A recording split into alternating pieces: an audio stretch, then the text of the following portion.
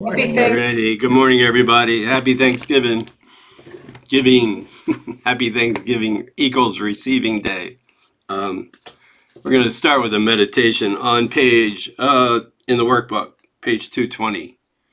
My sound okay? Testing 1, 2, 3, 4, 5. All right. We're going to do the first four paragraphs in lesson 123, paragraphs 1, 2, 3, and 4.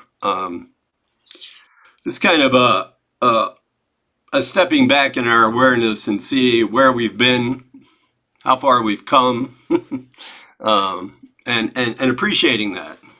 I think that one of the things about gratitude and Thanksgiving is trying to define both what gratitude is, what that looks like, and then certainly what ingratitude.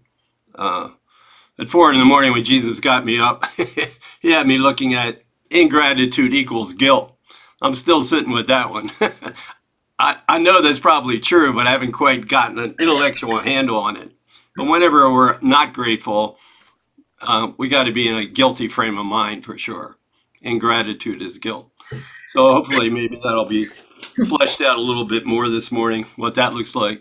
And the opposite is when we give ourselves a chance to appreciate where we come from, where we were a year ago, 2 years ago, 10 lifetimes ago, and where we're at now. And knowing that we have the way back at this point. Not always using it like you said, but at least we know we have it. And it works when we actually do it. So that's what these first four paragraphs I think are about, learning to appreciate that, appreciate how far we've come. I'm sorry, but what What that, page? what's that? We can't hear you.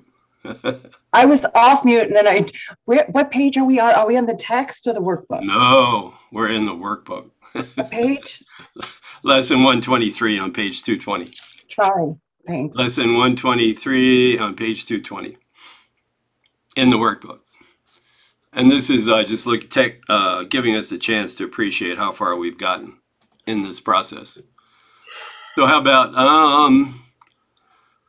Maurice, paragraph 1, Lisa Roberts, paragraph 2, Becca, paragraph 3, and then Myra, paragraph 4. And then we'll get quiet for a little bit. All righty.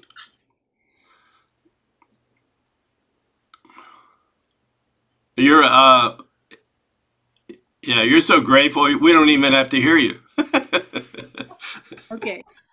I thank my Father for his gifts to me.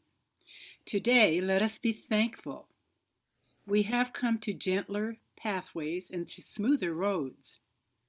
There's no thought of turning back and no implacable resistance to the truth. A bit of wavering remains, and some small objections and a little hesitance, but you can well be grateful for your gains, which are far greater than you realize.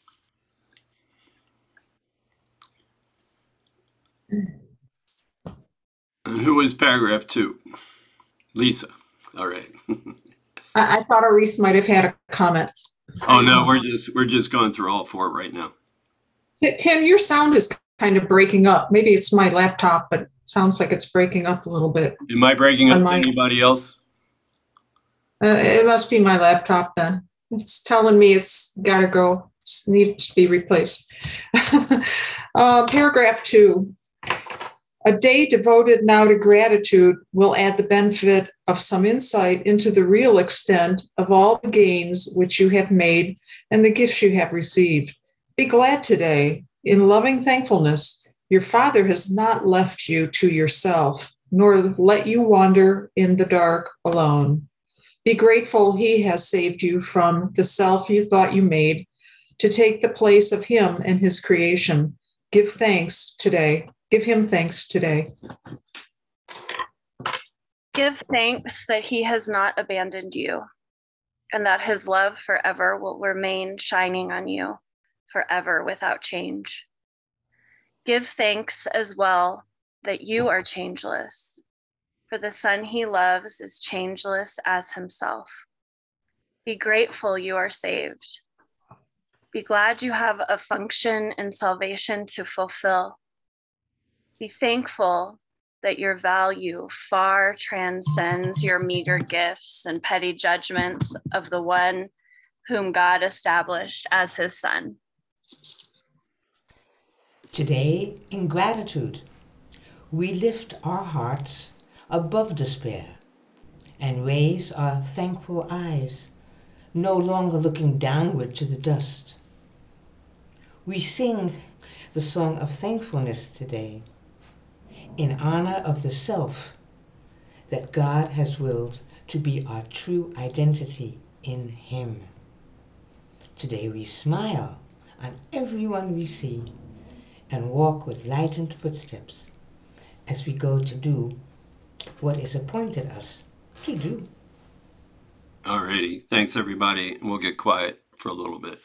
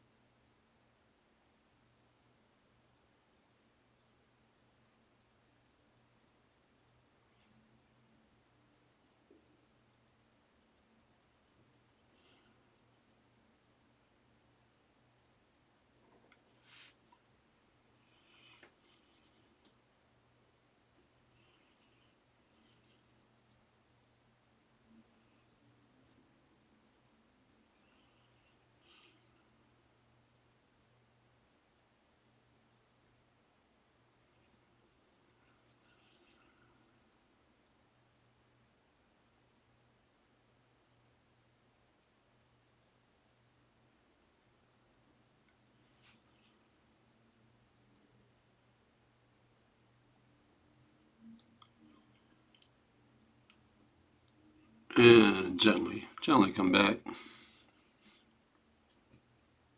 I want to check my sound again. 1, 2, 3, 4, 5, 6, 7, 8, 9. All right.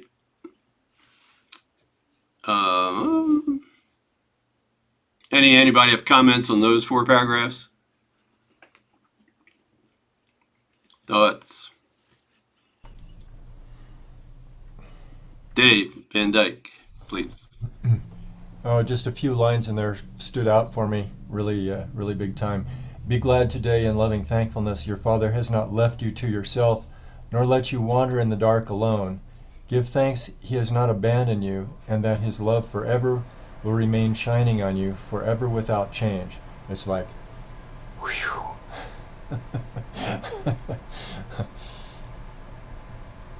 Because the ego wants, ego wants to believe the opposite, that God has abandoned us. And we don't really appreciate him because he won't let us be us. He won't let me be me. So, try being grateful that God still sees me as I truly am and not me as I think I am on a good ego day anyway. Yeah. Great. Thanks, Dave. Yeah. Lynn Corona. Yeah, he really lets us know what he thinks of the world we've made and the body, referring to it as dust. Not that, in contrast to,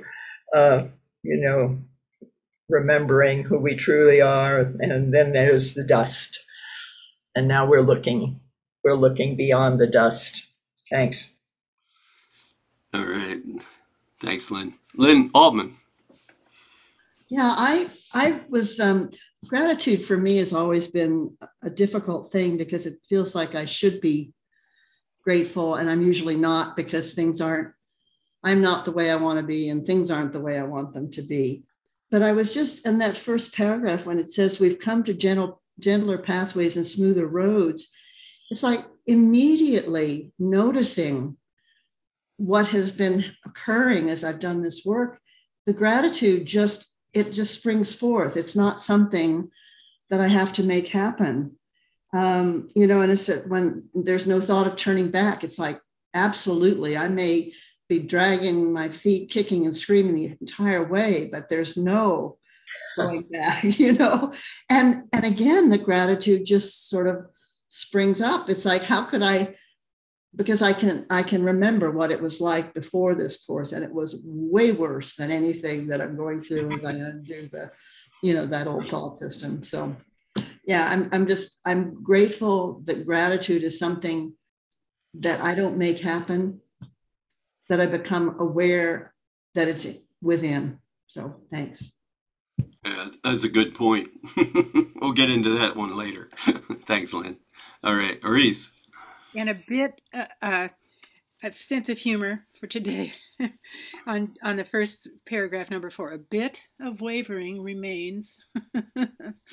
We're just wavering a little bit here, and I love looking down on paragraph 4, number 2, sentence 2. We sing the song of thankfulness today in honor of the self that God has willed to be our true identity in Him. I'm thankful when I sometimes allow myself a tiny glimpse of that. Yeah. That bit of wavering. I think it's the first time I've read that paragraph. I wasn't a little skeptical. Like, I don't think you're noticing Jesus, but it's a little bit more than a bit here. And this time it wasn't, I feel like now at least I'm trying more often than I'm not trying. So it's still a little bit more than a bit, but it's not like it used to be a year ago. It was a big bit a year ago. Yeah, very good. Thanks, Cerise. Anybody else? Go ahead, Jeff. How you doing? Hey, good. I don't have my book with me, but I'm sure I heard the line in there somewhere that said, I'm grateful that I'm healed. And that just really stayed with me, and that stayed with me through the period of silence. It just took me right to the source. That was just a beautiful line. Whether it's in there or not, I'm going to take it. It's certainly more than implied, that's for sure. Oh, Jesus was just talking to you straight. Thank you. That's good. You. Thanks, Jeff. Yeah. That's good. All righty. One of the things Ken always does, one of the things that Ken Wapnick, our teacher, and one of the things Jesus always does when they're discussing these topics in the course is they kind of lay out in the title what our true identity is and what our true reality is. And that on a good Holy Spirit day, I do thank my Father for his gifts to me, instead of not thanking him, instead of not appreciating him, which is a good ego day when I don't appreciate what my Father's done for me. So one of the ways that Jesus and Ken, I think both, and certainly we as the School for Course in Miracles, we try to talk about both sides, what ingratitude looks like, and then what gratitude looks like, and certainly from Jesus's point of view. And I think lesson 195 really begins to talk about 195 and 197, what ingratitude is. A lot of times in the course, we'll use the word for forgiveness, true forgiveness, perception, true perception. When perception and forgiveness are done from a Holy Spirit's point of view, and we're inviting the Holy Spirit into that experience, it becomes a true experience. So we talk about true perception. And the opposite of that happens when we're inviting the ego to help us forgive. It becomes forgiveness to destroy. It becomes false forgiveness. And I think that's true with gratitude too, though he doesn't use the phrase here, gratitude to destroy. He's certainly talking about that a lot in this lesson 195. One of the things that really stood out to me this morning as he was discussing what ingratitude looks like, false gratitude, gratitude to destroy, it always involves comparison.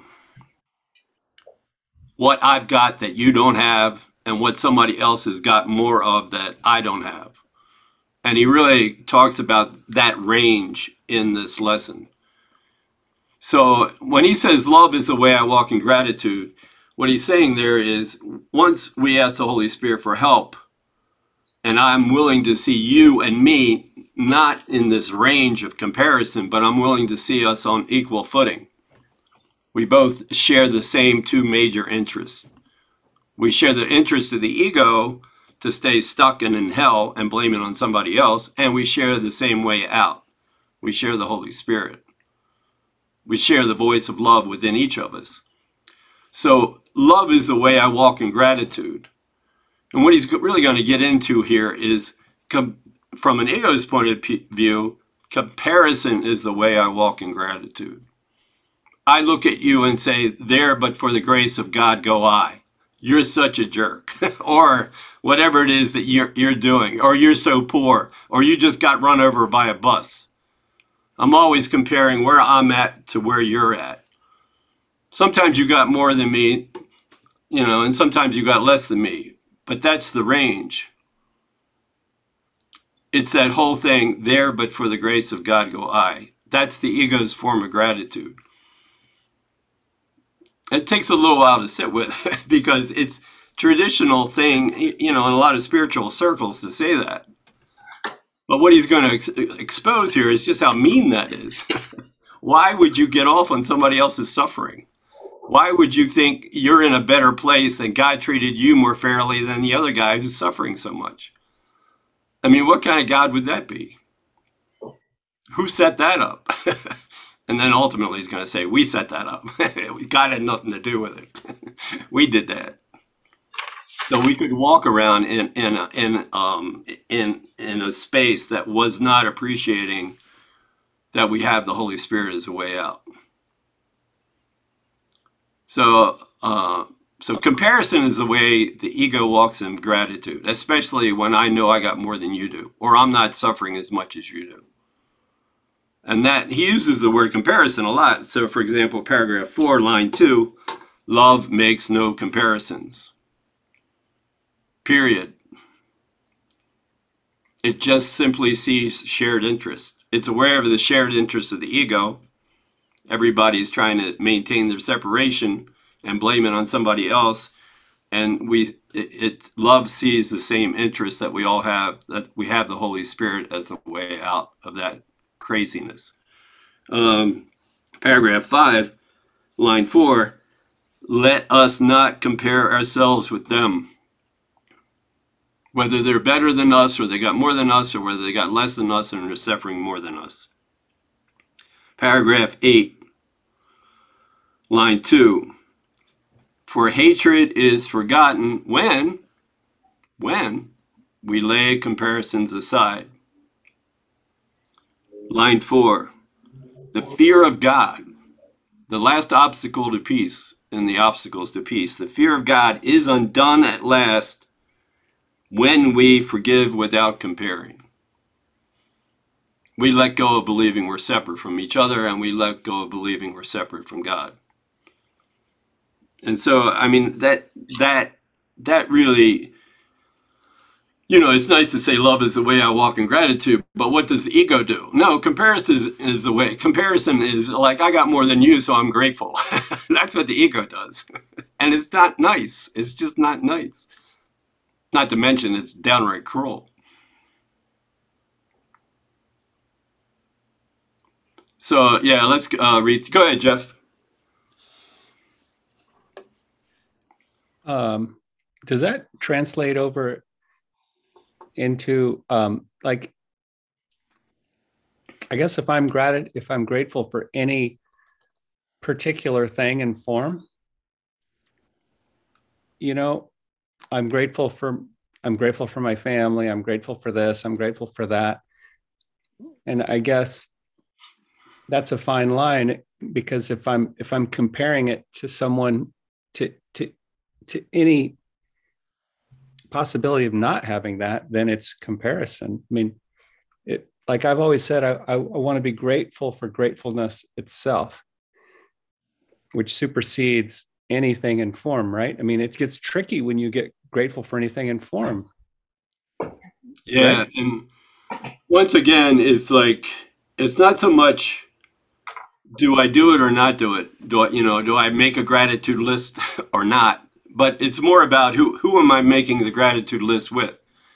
If I'm making it with the ego, it has to have more than a tinge of specialness to it, more than a tinge of guilt, more than a tinge of I'm holier than somebody because I got more. Or if I'm doing it with the Holy Spirit, it just becomes a reflection of, I'm having a nice day with the Holy Spirit here, and I got this and I got that, and it's not a big deal. If I didn't have it, it wouldn't be a big deal, and I've got it, so that's kind of nice too. Yeah. Yeah, nice. Yeah, good. Thanks, Jeff. Nidra? Last month I was sitting in my chair and all of a sudden I was saying, oh, I'm grateful for this and I'm grateful for that. Then I stopped and I went, I'm grateful to who? To whom am I grateful for what? And I went, well, then I stopped and went, wow, okay, Nidra, that's quite a lot. And so I started thinking about gratitude. What should I be really grateful for? And so I started, when I do my forgiveness work, I started being grateful to the other, whether, whatever's going on, because we're going home together. So I shifted grateful for things or situations because I'm grateful to whom for what? I keep saying to myself, to whom am I grateful for what? So then I started changing my gratitude to something different because it's like, this kind of bam in my face, like, oh, well, who are you grateful for? What are you grateful for? To whom? The ego. Thank you very much. Right. Yeah. It's a really, yeah. I think it's a big step in our process. Okay, so in 12 steps, because, most addicts and alcoholics aren't very appreciative of anything, like most everybody. So the idea that we force ourselves into making a gratitude list.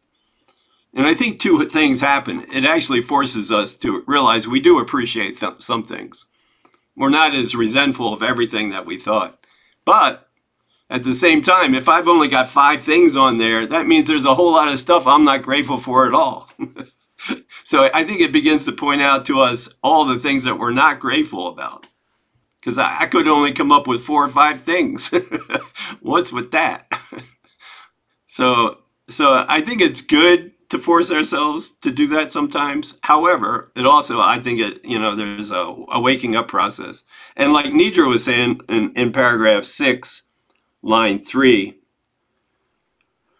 we give thanks for every living thing, for otherwise we offer thanks for nothing, and we fail to recognize the gifts of God to us. Well, certainly in terms of everything he's talking about here, the gifts of God to us are all our brothers. And when I'll know I'm in true gratitude when I get to that experience, that I'm grateful for all the everything, all my classrooms, good or bad. So that's not to beat myself up, but that's just, once I step out of that range of saying some people have more, some people have less, et cetera, and I start looking at you and me the way Jesus does, then I realize you're a gift to me and I'm a gift to you. And we're all God's gift to each other. Yeah. Lynn Corona, you want to jump in? Yeah, I was looking at, when do I feel gratitude naturally? And it always is when I'm journeying through my day with the Holy Spirit, because the Holy Spirit only sees love and calls for love. So there's no comparison anywhere there. It's love and calls for love. And either way, if it's a call for love, the Holy Spirit will teach me how he sees, and I will feel the love because he will teach me how to see that. And if it's love, my brother and I celebrate together, and there's joy there too. So the Holy Spirit does not compare, and that's my safeguard when I remember that it's the Holy Spirit that I'm journeying with through the day. Yeah. Can't compare. in the first two paragraphs, he's comparing our situation with somebody else's that's in worse shape than us. And in the third paragraph, he said he kind of flips it over and goes, however, everybody that you think has more than you is your enemy. How come they got more than you? Why is life so unfair? Your brother is your enemy because you see in him the rival for your peace.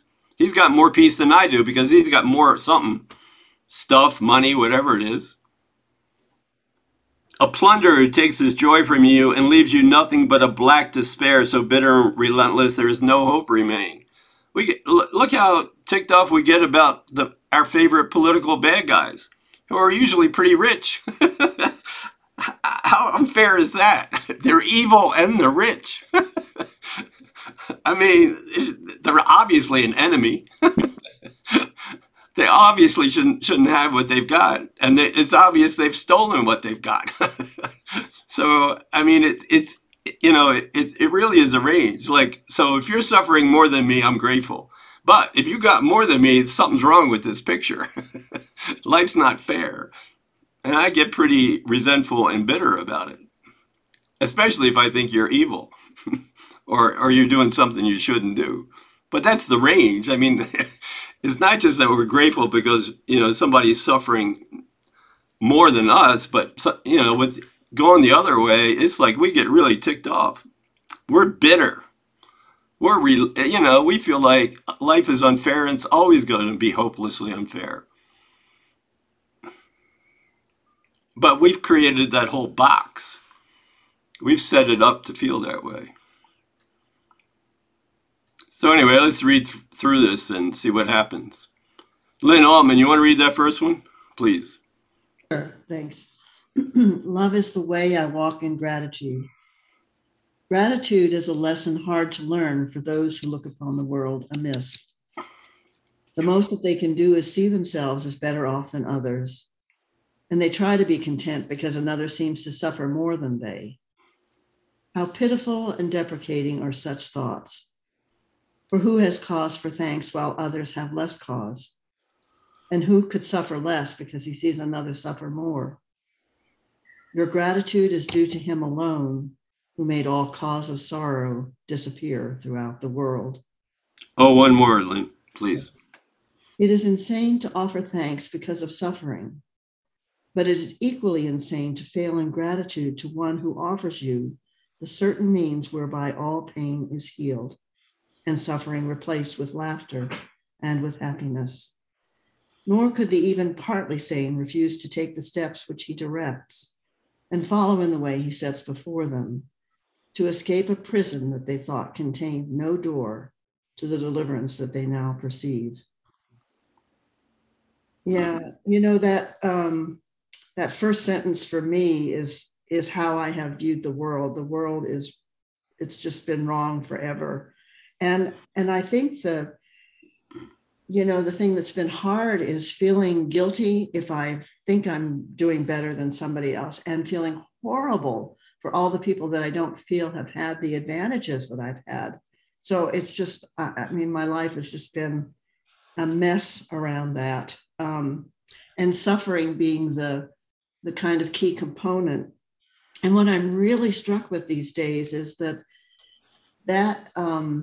my perception of suffering as the sort of ground of everything, that's what Jesus is helping me correct. It's when he talks about, he doesn't take my fear away, but he takes away the conditions, or helps me see the conditions that cause the fear.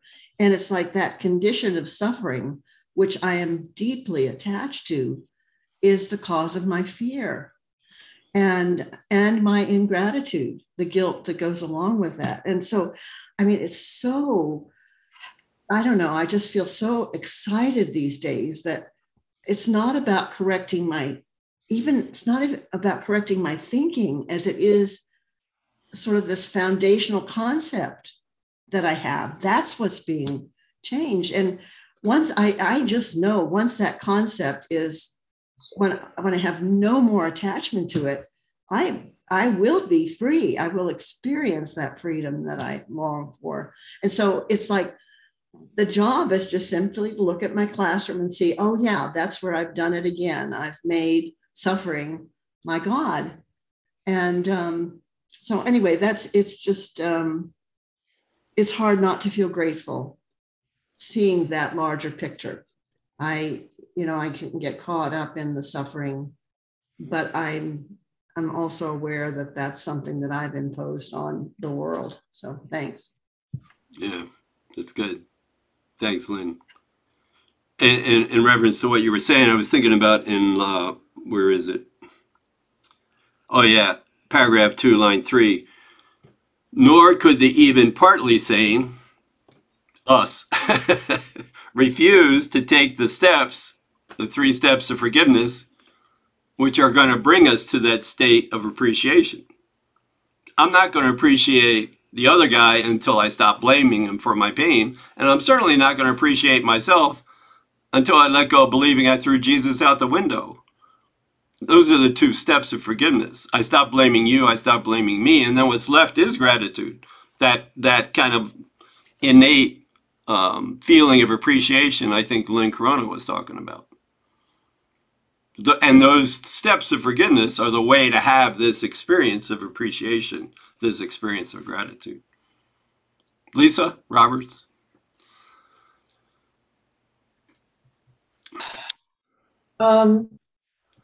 Paragraph 1, line 5 and 6. Who has cause for thanks while others have less cause? And who could suffer less because he sees another suffer more? Years ago, I was working, I was in a company car, I was stopped at a red light, and this woman with no legs in a motorized wheelchair was at the crosswalk, and she rolled up to my car and asked for money, and I gave her $10. I mean, which is, and I saw her, and there was a difference. There was a separation there that was quite evident between me and her. But I can't pretend that I'm not in this world. When we do what we have to do while we think we're here. And did I see a comparison? Yeah, I did. But it was such a lesson to me that forgiveness, number one, because I did see that comparison in her. And, number two, it was a lesson that for me, that what a gift I was just given to be able to, going forward, see anybody who's different than myself the same. Because as soon as I see someone different than I'm myself, right away I'm in duality. And there's that forgiveness opportunity. And I just wanted to share that, being Thanksgiving here, as a way to say, gosh, I'm so thankful for these instances that come up in front of my eyes that it's giving me that lesson. This is where I'm learning to see the oneness. Thank you. Yeah, that's it. That's good. Thanks, Lisa. Yeah, and then every instant becomes an opportunity. Am I doing this instant with my ego or the Holy Spirit? Because if I'm doing it with the ego, I will compare, for sure. Yeah. And if I'm doing it with the Holy Spirit, I'll be willing to let go of my comparison. I'm not even the one that's doing any of this stuff. I'm just asking for the Holy Spirit to help me let go of this death grip I have on comparing me to you in every moment. Yeah. Thanks, Lisa. Maurice? Thank you, Lisa and Tim. I woke up this morning, and it's earlier here. We're on the Pacific Coast. And I never watch the news, and I don't, my partner gets the paper, and I just looked at the headlines in the paper and was thrown into confusion because one of the headlines was Thanksgiving Day is for the Native Americans 400th anniversary of Great Despair, and I felt all this guilt. The Native Americans are all calling this the worst day of their lives while I'm being grateful. And I'm glad you're saying this because okay, right now I can say I'm thankful that I could see my own attitude about this, my own sense of feeling guilt and projecting, I guess, my victimization upon this whole nation of people, the First Nation. I'm feeling guilty about it, and I'm feeling victimized as well as them. And I mean, it's a really clear example of how my ego operates. And so I can be thankful, like Lisa says, that I see that. Thank you. Yeah, that's good. Thanks, Aris. It's interesting to see which things grab us and try to take us into that black hole of I'm responsible for climate change. I'm responsible for 400 years of racism. I'm responsible for name your favorite tragedy. Of course, the ego, and the ego is kind of responsible for it. but if we're not egos, that's the good news. Yeah. Yeah. Thanks, Aris. Jeff, were you waving? Well, the idea that came up for me right there was what a setup, and I can look at the problem not the way it was set up, but as it is. I think I'm paraphrasing a little bit there, but that's when those sudden things come at me like a headline or something that I'm hoping that I ask for Spirit's help, and I think, oh man, what a setup. Now, if I can just see the problem as it is and not the way I set it up.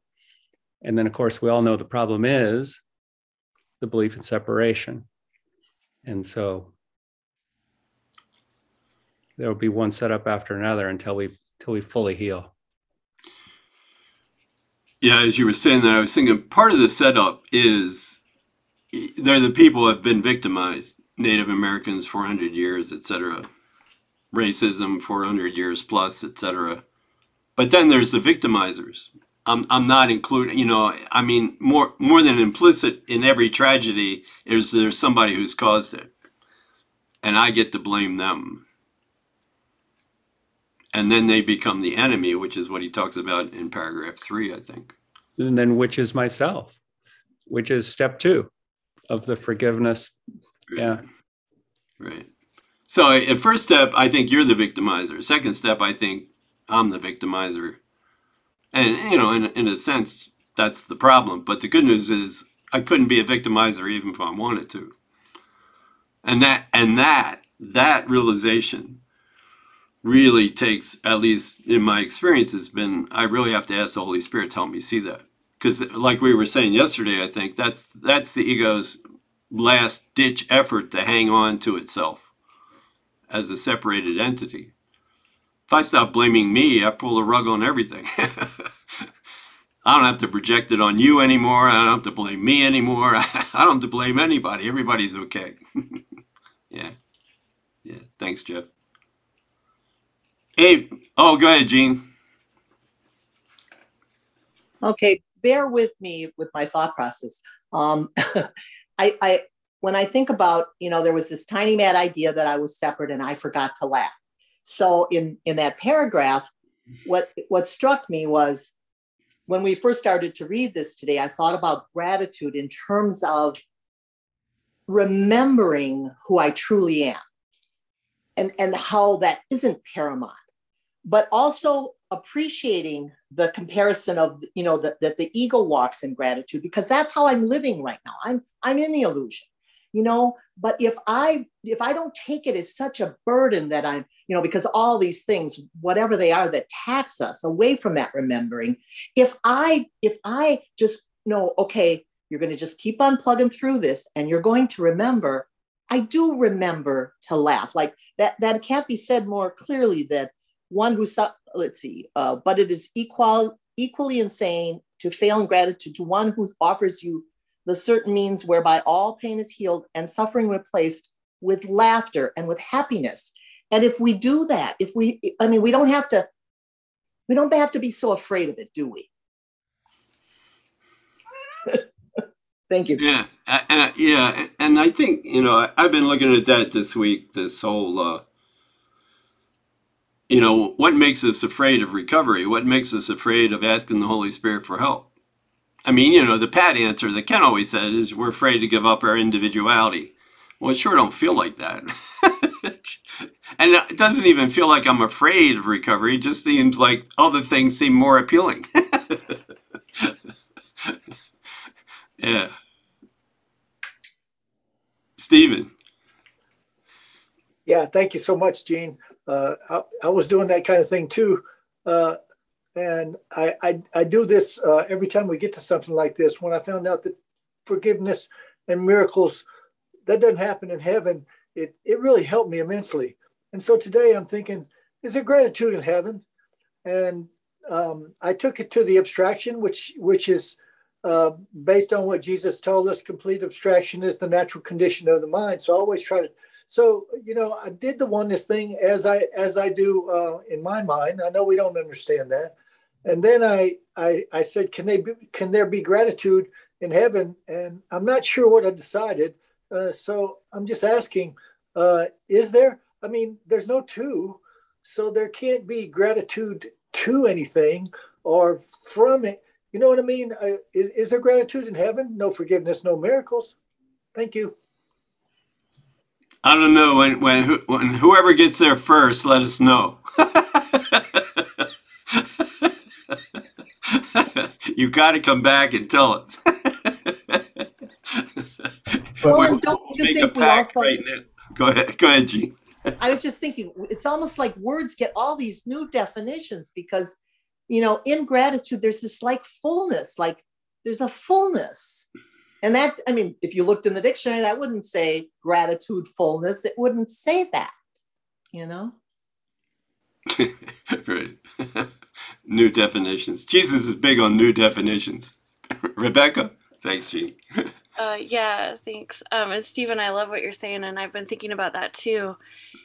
And I have this question: like, does true gratitude doesn't have an opposite?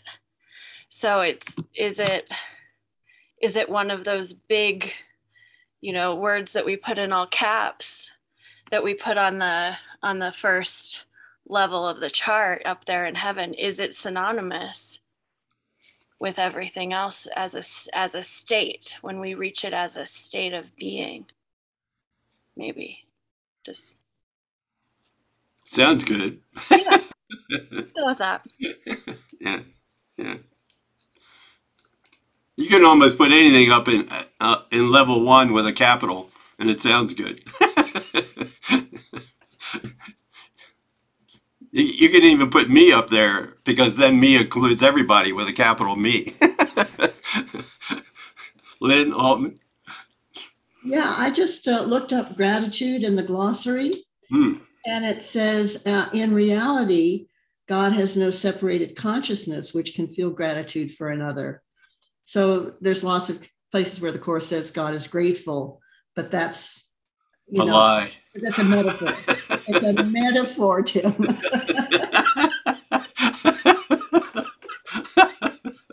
I knew it. I knew Jesus was lying to me. Yeah, metaphor is nicer. Yeah. Does that help, Stephen? Ken says. All right. Thanks, Lynn. Thanks, Stephen. Thanks, everybody. Abe, you want to read the bad part of paragraph 3? How we get ticked off?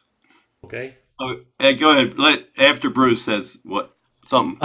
Somehow all this talk about gratitude reminds me of Will Rogers, who seemed like he was grateful for everything. So tying into what we were just talking about, I have my Will Rogers school of thought, which says, I never metaphor I didn't like. So how's that? That's good. All right, Abe. Thanks, Bruce.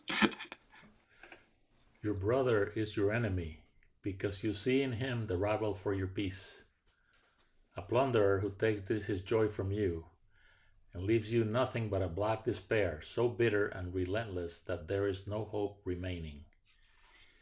Now is vengeance all there is to wish for.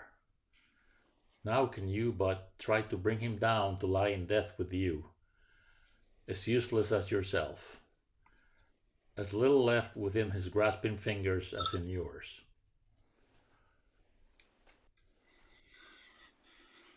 Yeah, this is the the ego think this is a zero-sum game. If you have peace, that means I have less peace because you took it.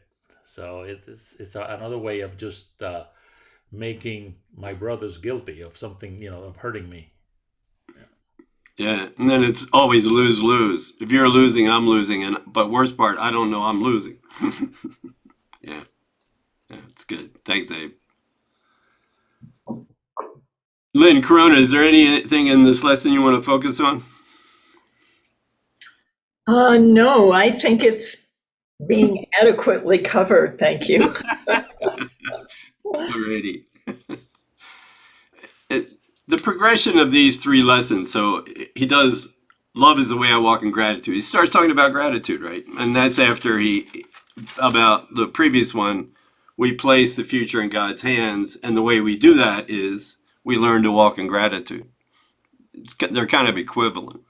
I can place the future in God's hand when I learn to walk in love, which is the way I walk in gratitude.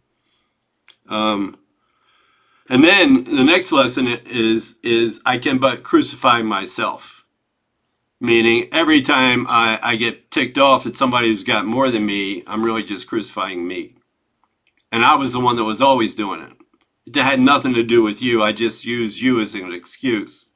And then he returns to the idea of gratitude again in lesson 197. And the way he approaches that is what Susan Dugan and Bruce did a whole class on yesterday, I think, is that we set it up so the thanks I get, the appreciation I get has to come from you, from an external source. Otherwise, I'm not going to feel good about myself. It's the whole Al-Anon trip. The way I feel good about me is I get you to appreciate how helpful I am. Because my esteem in the first place is pretty shot. So if I can make you really appreciate and need me, that means that must mean I'm sort of good. I must be helpful in some way. And so if I don't get that lavish, she calls it lavish thanks. If I don't get the external gratitude, then to hell with you. Go your own way. Don't let the door hit you on the way out. I mean, that's what we're thinking. And then the resentment comes up and then we stay stuck in that whole game of, it was, bad enough in the previous lesson where the only person I was crucifying was myself. And now he says, and I think earn should have been in quotes, it can be only my own gratitude I earn. And in a sense, the way we earn it is we go through the 2 steps of forgiveness.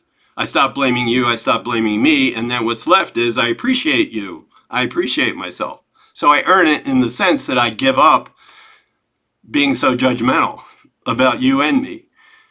But it's nothing I really earned. It's already there.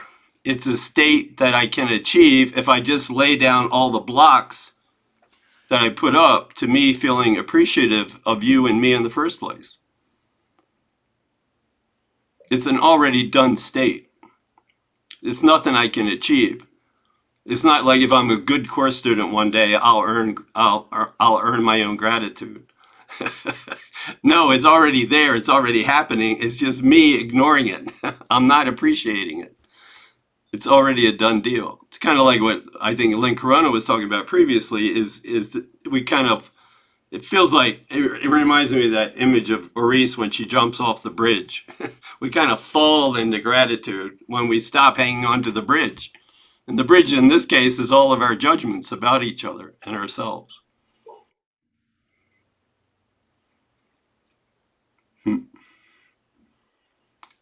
So yeah, so paragraph 1. Lisa, you want to read, please?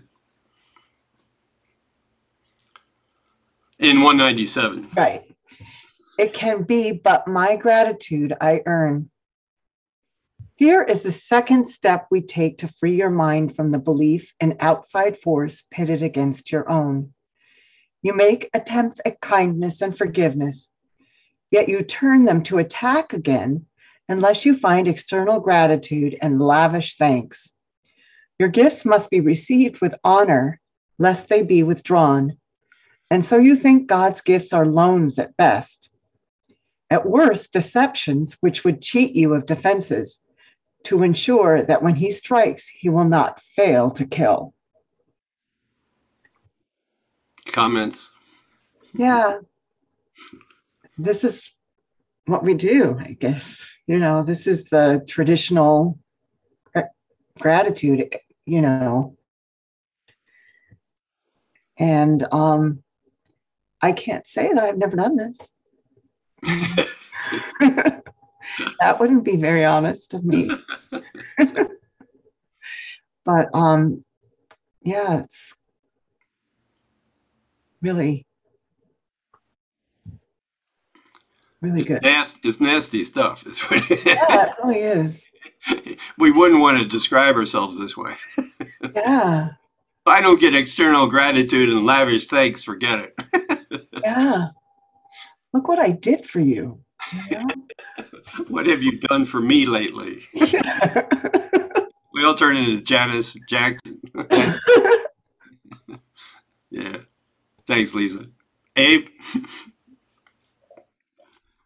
You know, it strikes me that we keep, I mean, we had a friend that expected us to behave the way we're saying God should behave. We wouldn't want to have that friend. I mean, and yet we keep making God in putting him in the worst possible light. Yeah, I think one of the really slippery things pertaining to what Abe's saying, I think, is that, you know, like, so in a sense, when I'm doing something for somebody and it's really nice, but I just under the service, I want something in return, I want to guilt them into giving me something. I mean, at the point where I'm being nice to them, I get them feeling so guilty that they got to give me something back. And that's why I don't trust God.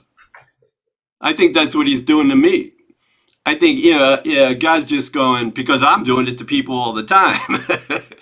I think God's giving me something, but he's going to want something back, like bigger back than what he's given me. Like I got to die on the cross or something. So, I mean, there's this incredible guilt that's more than implied in when I do something for somebody else. It's really describing a special love relationship. So I'm in a special love relationship and I'm giving a person, or I'm dependent on a substance or whatever it is I think I love, and then it lets me down. It fails me. It didn't reciprocate. And then I'm often running in resentment.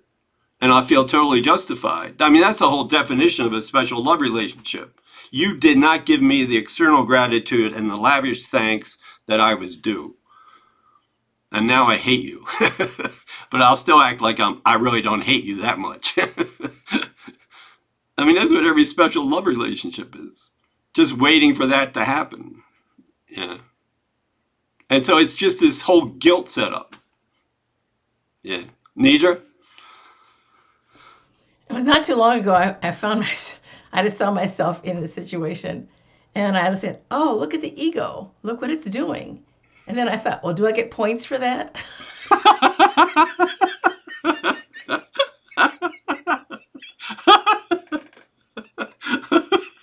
Yeah, you do. Jesus gave you 4 points? 4 out of 10. That's good. Ooh, that's really good. Thanks. Do we have scorecards? We get report cards every month. Jesus sends them out. The Holy Spirit refuses to deliver them, though. Yeah, right. Ooh, that's good. Lynn Altman. Yeah, the thing that I have to keep remembering about the specifics that he talks about is that the underlying idea is the one of one or the other. The thing I do, what I do in relation to my brother, depending on how I think the situation is arranged in terms of hierarchy. And so if I'm below, I do the things that will try to raise me up so he doesn't obliterate me. If I'm above, I try to take as much advantage I can without him noticing, so that he turns around and takes from me. So it's not about the behavior as much as it is realizing that implanted in my mind is this idea that it's him or me. And as long as I think in those terms, and it's unconscious most of the time for me still, I can certainly recognize it in broad examples, political and so forth. But as long as that idea is unquestioned in me, I am going to do all of that manipulating. So that's just real crucial for me right now. Yeah, I watched a part of that trial yesterday, the Aubrey thing, and at the point where I don't know why I thought of this. I think it has something to do with what Lynn was saying. Like, I wanted a certain verdict, right? Certainly my ego wanted a certain verdict. And then when the judge reads it and somebody in the courtroom gets all excited and starts cheering, he throws them out. It's like, no, you are not, you're not going to do that. We're not making this. I'm making up words. But anyway, he threw the guy out. Like, no cheering, no nothing. Go do that outside if you want. So, but I feel like it's almost like a Holy Spirit thing. Like, how do we learn to see each other? And then when the proverbial crap hits the fan and somebody has to pay their dues, how do we not cheer? Because we thought they got what they deserved. So, I mean, it's all a setup, and we set it up. If I'd gone in looking at those three guys and who killed them, and then Aubrey, who the victim, once again, it's victims and victimizers. Am I looking at everybody in that trial the way Jesus does? Or I'm just I'm setting up a whole victimization scenario so I can get on one side of the fence or other. But I thought it was interesting when it was almost like the Holy Spirit going, no, you can't cheer about this stuff. Get out of my courtroom. Yeah, you got dues to pay here, but it's not real, and you can't be cheering because somebody's being punished. And how do we learn to do that? Otherwise, we're going to be cheering all the time when our own enemies get their just due punishment. And then we still continue to suffer at the hands of other enemies. We'll always have to have enemies if we're in ego mode. It's like we're just a drug corner. Every time one of the drug dealers disappears, there's another drug dealer. We can't wait to have another drug dealer come along if we get rid of one. But we're all walking corners. Yeah. Yeah, oh yeah, right. Lynn, Corona, you got anything about this lesson? You want to read that next paragraph and explain it to us? The one you thought was kind of hard to understand? All right. How easily? Yeah, how easily are God and guilt confused by those who know not what their thoughts can do. Deny your strength, and weakness must become salvation to you. See yourself as bound, and bars become your home. Nor will you leave the prison house or claim your strength until guilt and salvation are not seen as one, and freedom and salvation are perceived as joined.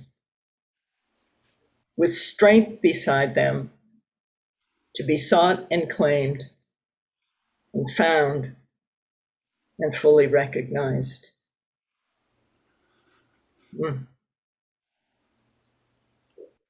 So the guilt being salvation to the ego, if I can put my guilt in my brother and see he's the one that takes my peace away, he's the one that makes me miserable. If I can place my guilt in him, I think that I'm saved. That's how the ego functions and operates. So until guilt and salvation are not seen as one, there will be no freedom. And our freedom comes from Christ. Our strength comes from Christ. Our strength comes from that place in our mind that is one. There is only one of us, and that's Christ. And the strength of Christ is always with us, and the weakness of the ego can always be with us too. It's a choice.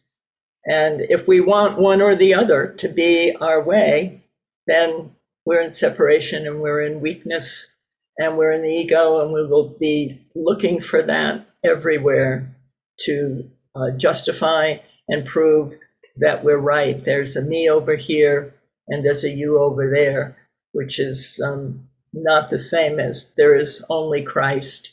And if I turn to the Christ mind, that's where my strength is. Last page of the Course in Miracles. Don't let weakness be your guide to any of your actions, but let the strength of Christ. And if we call upon the strength of Christ and oneness, it will be there. So, yeah, God and guilt. Definitely, we will have God as a punisher if we believe in guilt. Sin, guilt, fear of punishment comes from that guilt. So don't deny strength is what he's saying. Your strength is always with you. Yeah, and it's a fairly conscious thing, I think, that it's hard to appreciate somebody's going to punish you. I mean, even if you think they're justified in punishing you, it's hard to appreciate them. And if God becomes the punisher, even though I know I've sinned, it's still hard to appreciate God in that frame of mind. That first sentence is really interesting.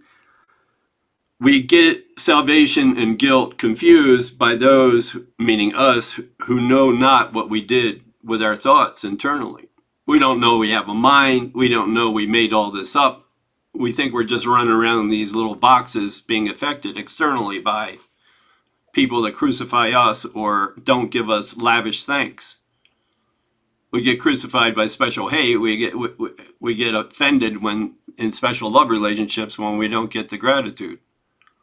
So, I mean, but we set all that up, and that's what our thoughts created, who don't know what their thoughts can do. We did it. We did it to ourselves. Jean and then Bruce, please. I was just thinking that first sentence hit me true. And just the power of the mind to go, I mean, the power in the, the sick playground of our ego, we still have huge power there, he was just, and yet the power of God. I mean, wow. Thank you. Yeah. Yeah, that's such an incredible experience when we plug into that and we allow ourselves to feel that. And in that, we allow ourselves to feel so loved. I mean, all this other stuff, the special love and the special hate are just to block off that experience of appreciating letting God love us right this second. It's not like he stopped loving us. We just keep saying, no, you can't do that. I'm not going to feel it. Bruce, thanks, Gene. Yeah, discussion about projection is pretty potent there. The third sentence is the one that grabbed me. Yesterday when I was reading it, occurred to me it could be straight out of AA. Maybe you know about that, Tim. See yourself as bound and bars become your home. Is that double entendre there? That's good. I don't know, it just struck me as funny. Yeah, that's good. Thanks. Gretchen, how you doing this morning? I have COVID. Oh, children, I'm sorry. You're laughing too. Thank God. I'm a little fuzzy-headed, but I'm here. Oh, man. Wow. I'm doing okay. Happy Thanksgiving. Thanksgiving. Oh, my God. Yeah, we're going to have, we're having Thanksgiving dinner with a friend of mine who got his shots and everything a few weeks ago he got the Delta variant. And he was sick for a week, and it never even occurred to him that he had the virus. Yeah. Yeah. Yeah. Is it rough? I'm okay. Yeah. It's not pleasant. My whole family has it. It's just making its way through. Wow. Yeah, with this whole discussion on gratitude, I'm going back to this text. All of my family were all texting each other this morning. Happy Thanksgiving. All over, everybody's got it. And we're like, what the hell? Oh, man. And I said, I'm grateful for my family and that we have the knowledge and the resources to take care of ourselves. I know what to do and very educated in this area. But then with this whole discussion of gratitude, I'm going back and I'm like, was I judging myself as more educated or have better resources than others? Because I was like, there are a lot of people that don't have the resources to, I'm over here and I thought my camera was off. I'm sorry if I was over here dosing all my herbs, resources to do all of this. So am I judging other people? I don't know. So I've been stuck in my head on that a little bit. But I felt like I was genuinely grateful. I didn't feel like I was being judgmental, but that's got me spinning a little bit. Yeah. Usually, if I have to ask, I'm probably being a little judgmental, a bit unwavering. Yeah. There's a little judgment in there. If I have to ask myself, am I doing it? Yeah, right. And once again, not to beat myself up, but it just, okay, Jesus, help me see all those people that aren't as smart as me, the way you see them. Yeah, that. Yeah, right. I hope God doesn't get me for that one. Yeah. You're only getting 2 points on your report card. No, yeah. Yeah, God doesn't have to beat us up. We're so good at it. We're so good at it. It can be but myself I crucify and I punish. That's good. Thanks, Gretchen. Good luck getting out of that, or good fortune, or blessings, health, whatever the phrase I should be using. Happy Thanksgiving. Yeah, all right. Thanks, Gretchen. Lynn, you got any closing thoughts? Corona? Either, Lynn? Christina, how you doing? We haven't heard from you.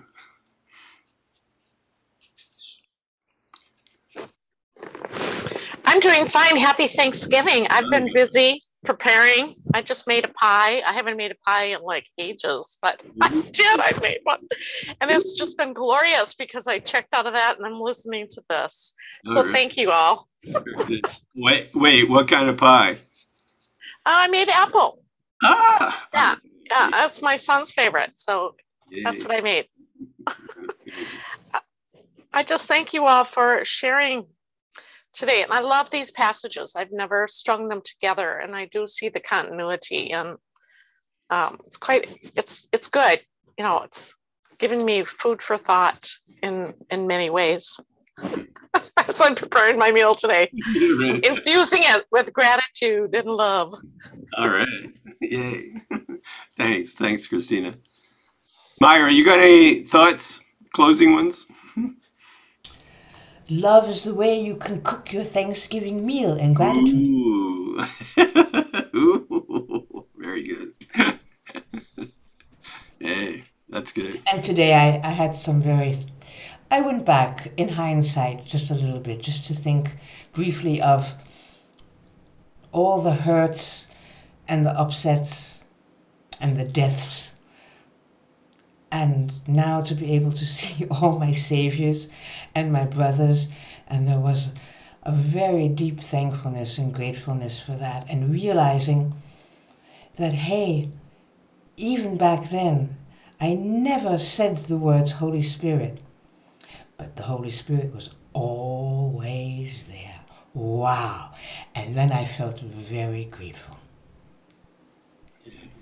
All right. Very good. Thanks, Myra. As a closing, I wanted to to me, two of the loveliest paragraphs in the whole course are on page 373. There's a lot of good stuff in the course. But when we read this a while back, when we were going through the lessons, page 373 in the workbook, paragraph 7 and 8, this idea of letting our brothers lay their tired heads on our shoulder just really grabbed me. And what a beautiful Thanksgiving image, just to share that metaphor. Instead of a hangman's rope, that I'll gently let them lay their head on my shoulder. Yeah, it's good. Very good. Who wants to read 7 and 8? Anybody up for it? Rebecca, all right. Okay, page 373, 7 and 8. Then let our brothers lean their tired heads against our shoulders as they rest a while. We offer thanks for them. For if we can direct them to the peace that we would find, the way is opening at last to us. An ancient door is swinging free again. A long forgotten word re-echoes in our memory and gathers clarity as we are willing once again to hear.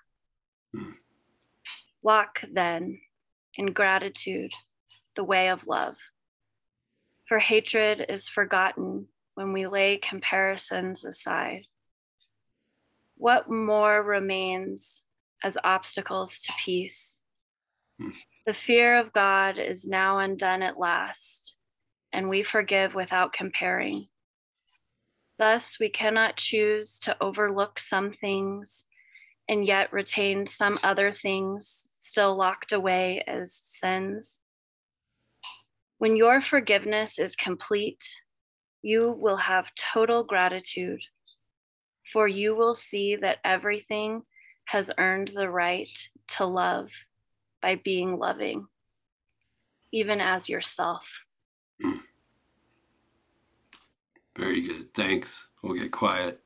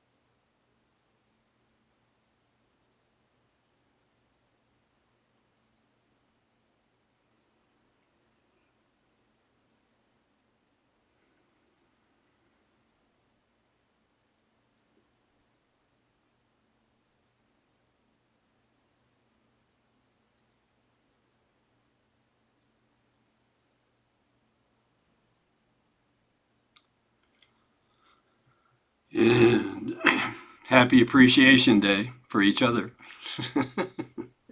And for ourselves too.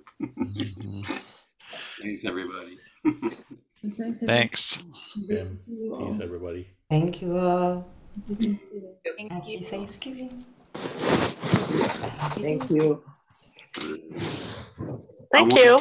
I want some pie. I'll ship it, airmail it. Okay. Yeah. Thanks so You much can for do doing that. this. Yeah. I did explore that for sending cake on my birthday, and I did find out that you can send it through mail. Yeah, yes, you can. You got to overnight it, you know. Oh yeah, you don't want to send it because now it'll take 2 weeks to get there. Yeah, yeah. It'd be But messy. they have special packages at the UPS store. You know, you can get them. Okay. Great. Thanks again, everybody. Thanks. Thank you. It was great. Thanks.